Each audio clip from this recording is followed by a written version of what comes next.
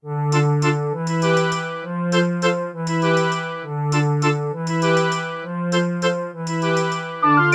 everyone, and welcome to another episode of Operation Sequel. Today we're going to be talking about Majora's Mask.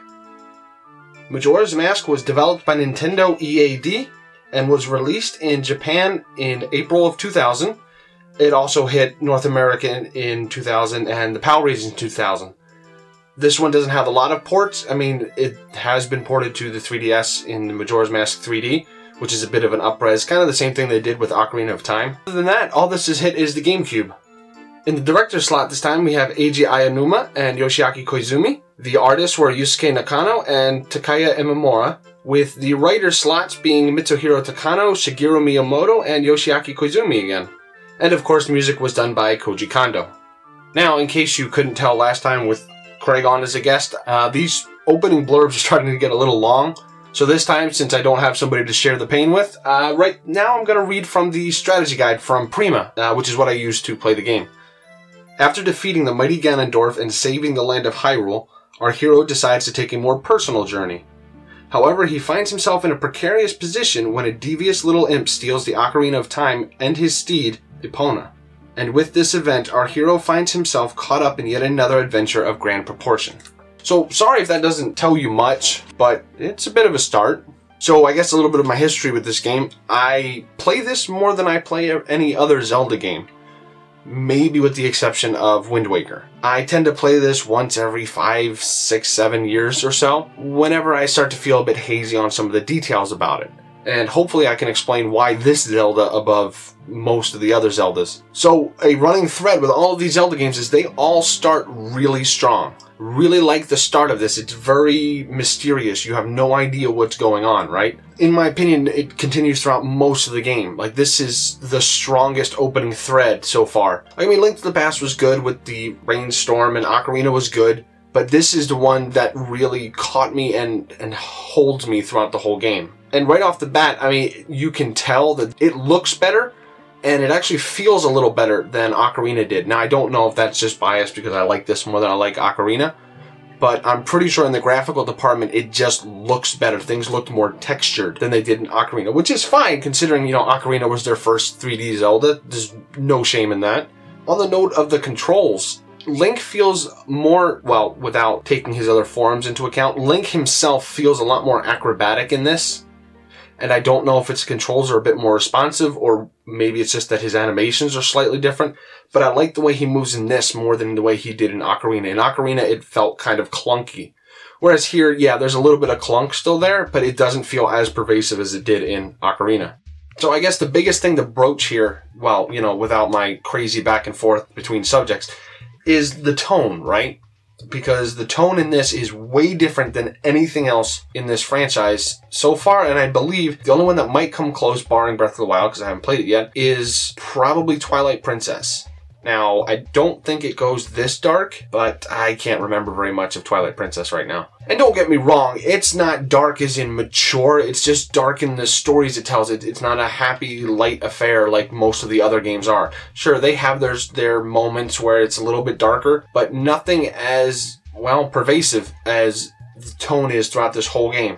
And I find myself drawn to this one more for that reason. Like the little cutscenes, they almost feel Lynchian, right? Just feel different for Zelda, and I wonder if that's Aonuma's touch or not.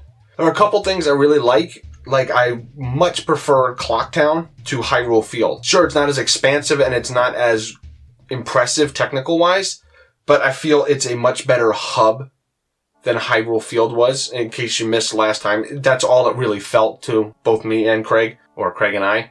It just felt like a hub. This feels like a town. Like, you can see the beginnings here of what they like to do in Zelda games going forward, rather than in Ocarina of Time. Ocarina of Time, the towns felt barren. There was like 6 or 7 NPCs, and that was it.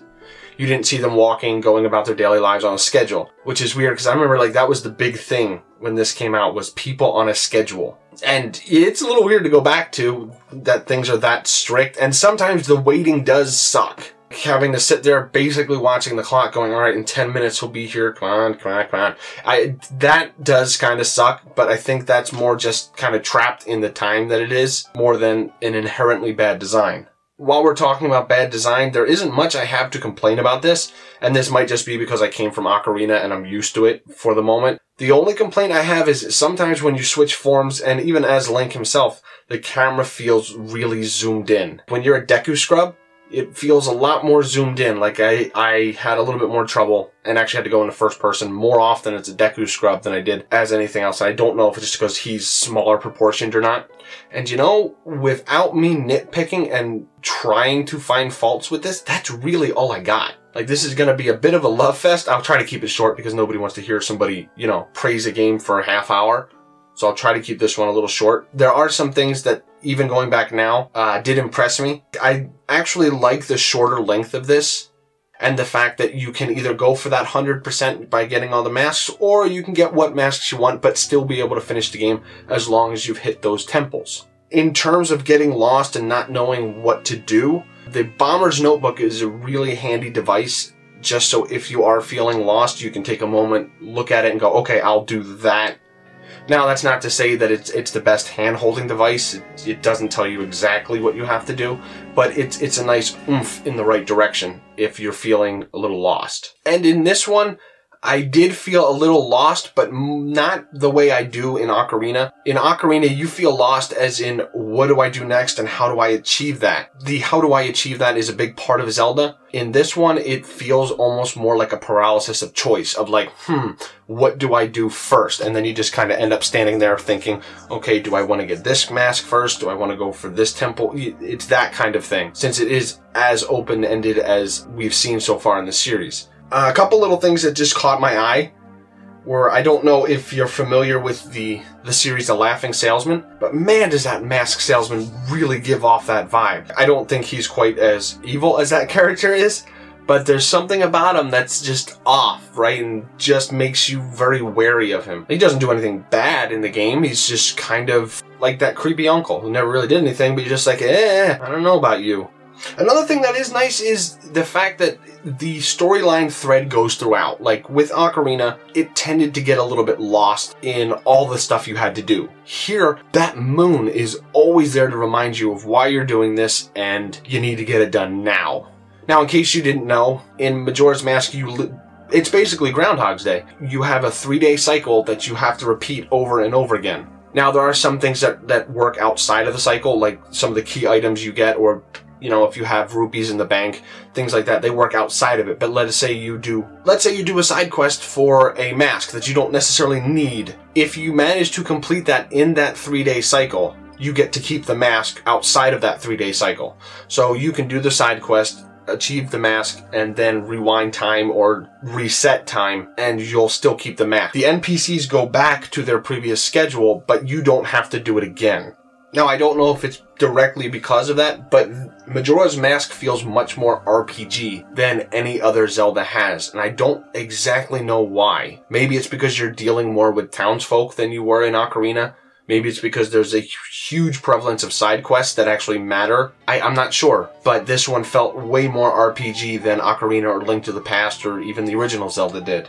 Now, a lot of things this game does right that I don't think merit a long monologue about, but that I really enjoyed, was the world is much more interesting this time. In Ocarina, the world is interesting based on the locations you have to go, like, oh, now we're heading to the lava place, now it's very elementally interesting of how are they going to do an ice cave, how are they going to do a fireplace. This time, the world itself just feels more interesting. There's a lot more going on than you see, if you know what I mean. It feels like there's more to this world than they're actually telling you. And a lot of that has to do with the NPCs again, but some of it has to do with just the way things feel, the way they're presented. This is a little odd because I don't like this game, but a lot of the things in this, especially the way things are presented to you, reminds me a lot of Shadow of the Colossus. There's this weird tone of sorrow that runs through everything. Even when you achieve something good, it's kind of tinged with sorrow. Like if you've played the game like with the lovers, right? What you did was good, but there's that tinge of sorrow. Even if you manage to save them, it's just kind of sad. The same with the giants. When you or the gods. I can't remember which exactly they call them. They reminded me of the fallen giants from Dark Souls 2, except with a nose job. Even there, it feels deep enough to where you think something's there. And I imagine that's why this game gets a lot of people online talking about theories, more so than most other games, other than, you know, the timeline. And that is a kettle of fish I don't even want to touch. Now, as for the game itself, like the temples and the areas you go to, I didn't find anything near as frustrating as the water temple in Ocarina. The only one I found a bit tedious was the swamp. Well, that's where I went to first. That one was a little bit tedious. It's not anything to really complain about.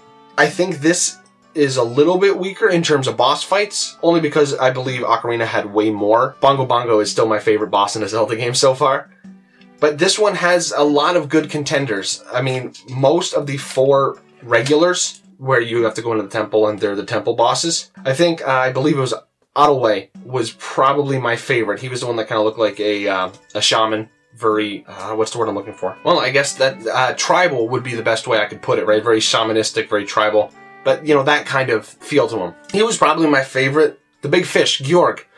I don't think he was very interesting. Like, I think the water parasite was a better water boss from Ocarina than he was. I mean, he's just a big fish. Goat is kind of interesting. The masked mechanical bull. That's kind of interesting. I like that. I don't think the boss fight itself was anything that spectacular. It was fun, but it wasn't mind-blowing. And I've gone all this time without mentioning Skull Kid and Majora's Mask. And that's what this is really all about, right? So I think he is way better than Ganondorf. Like, hands down, best Zelda villain so far. Give them a little bit of leeway here because I haven't played everything yet. But he had, maybe it's just because of the ever-present threat of the moon, but he seemed like he was a constant threat against you. Now, the only problem with Skull Kid is once that mask comes off, he is one derpy looking guy. Like, he looks like somebody just took a block of wood and drew like a duck beak on him and said, nah, we're good. But even just Majora's Mask itself, because the mask is kind of a personification of evil, in case you haven't played it. Way better villain, right? Just his boss forms alone, I think, are much cooler than Ganon has ever been. They just have much more menace to it. You know, well, let's take Final Fantasy since I'm playing that at the same time. Okay, so like, take Final Fantasy IV, right? At the time, you think Golbez is great. So in this analogy, Golbez will be Ganon. Ganon is great, he's a cool villain, and then you play Final Fantasy VI and you see Kefka, and your mind goes poof. So, Majora's Mask is Kefka in this situation. It is so much better than Ganon, at least my personal opinion. He may not have as deeply an intertwined story with both Link and Zelda, but way more menacing. Not to mention cooler forms, especially the long, gangly arms with the eyeball that pops up above. Excellent, excellent design. And I guess this is a good time to talk about the enemies in this are much better. Like, hands down. And again, that's their first time. I'm not dinging Ocarina for that. It's just in this, they feel much better. Like they feel more designed. And I realize much more better is not a sentence. Very sorry for that. But I'll leave it in to show that even I am human. Whereas in Ocarina, the scale of Hyrule Field was impressive. Here, the only thing that made me feel impressed because of the scale of it was probably Twin Mold. Like that's a pretty big boss on the N64. Sure, this game is running at the 17 or 20 FPS, depending on where you're playing. That Ocarina did, but maybe, again, it's just because I played Ocarina. I didn't really feel it here, either. It is nice to see familiar faces from Ocarina in here, like the Twin Rova boss lady being potion salesman. I like that. That's kind of cool. One thing I think that this has above every other Zelda I've played, either so far or in the future, Twilight Princess a little bit, but it's the transformations, right? Like, when I first played this, I was a kid, of course, but it blew my mind that I could be a Zora, right? That was great. I spent most of the game, every part I could as a Zora, because Zoras are pretty cool. I mean, Gorons are okay, but, I mean, Zora's where it's at. You get the guitar, it's just so much better. Which, that is a nice touch as well, right? Like, that every transformation has its own instrument. I think the bagpipes are probably the coolest, because who plays bagpipes? But that's a nice touch, and the sound design they have for each instrument works. It's not, you know, crystal clarity Red Book audio, but you can tell what they're going for. And even some of the little touches in the sound design worked better this time, like the fact that when you're underwater, sound distorts much better than it did in Ocarina. or the fact that the music, they remixed the music. I mean, the windmill theme will always be my favorite song in this one. I don't know why. I don't know why it's not my favorite in Ocarina. Probably because of Gerudo Valley, right? The remixes they do, they're very deft touch with them. They don't completely change them, but they're different enough to where you could listen to the tracks back to back and you wouldn't feel like you're listening to the same thing. The owl statues also work much better as a fast travel system in this than just warping to the temples like they did in Ocarina. I like that, and I hope and think, I'm not sure if that's in Wind Waker or not, but I guess we'll find out. Now, you're probably noticing that I'm not mentioning a lot of specifics, and this might be the only time I do this, but I'm kind of doing that on purpose. And that's because I hope that you're interested in this game after listening to this, because this is absolutely worth going back to. This wins the Golden Seal Award so far. This is best of the series. And I was kind of thought this is the way it would go when I started the Zelda series, but replaying it again now, I'll probably end up, I'll have the best of intentions to replay it again in, say, a year or so, but you don't know if you get around to it. But thank you, Mike, for that ding noise. But if you haven't played this yet, and this has just even piqued your interest, even if you just watch a playthrough on YouTube, please do it. This is an excellent game. This is the only Zelda that feels like I think a Zelda game should feel. Sure, the combat's a little wonky to go back to, and yeah, not everything's as pretty unless you play on the 3D version, which I didn't play here, I'm sorry. I did play it on the N64 Virtual Console on the Wii U, so you had to do that weird bit of finagling with the buttons again. This one I might actually pick up on the 3DS to play through it again in a year or so, because I think this is the peak for me. Now, I'm hoping I'm wrong. I'm hoping that as we keep going, I like them, I like the other ones more and more. But my gut instinct right now is this is the best. If I had to pick one, this is the one that feels like a true legend in Legend of Zelda. There's a lot of mystery around it. It's not all happy all the time. I don't know, it's very hard to put my finger on why I like this game so much and don't like the other ones as much as this. But if my recommendation counts for anything, do try this because it is really good. Now you can either, blast right to the end by completing the 4 temples. This time that's what I did. I didn't take the time to go get 100% of the masks and then confront Majora. This time I kind of went and got a couple masks and, joined the group of kids and got the Bomber's Notebook. I did a couple of those things, but I ended up more or less just going for the 4 temples and getting what I had to complete the game. But the fact that the game is kind of modular in the fact that you can make it however long you want. You can't really do that with Ocarina. You can't really, unless you do some fantastic glitching, you can't really do that with any other Zelda. But this one, its short length makes me want to replay it more. So it's not too much of a time investment. So to close this up, Majora's Mask earns every kind of recommendation I can give for potential Zelda fans, for Zelda fans that started beyond this, and for people that played it when they were a kid and they want to go back to it. It's really worth your time. Now, coming up next is Final Fantasy V, and I've never played it, so I don't have any kind of expectations going into it.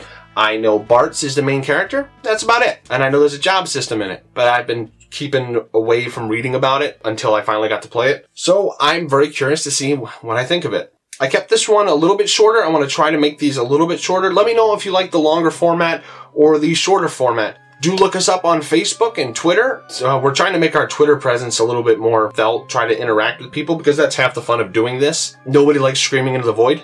Especially when the void screams back. You can't really hear each other. It gets awkward. You end up repeating things you said. It's just not a good time, so it is really cool to talk to people. Other than checking out like Mike's show of Critical Hits or the mainstays of Retro Rewind or the Bit Effect episodes, I guess all I have left to say is thanks for listening, and I'll see you next time.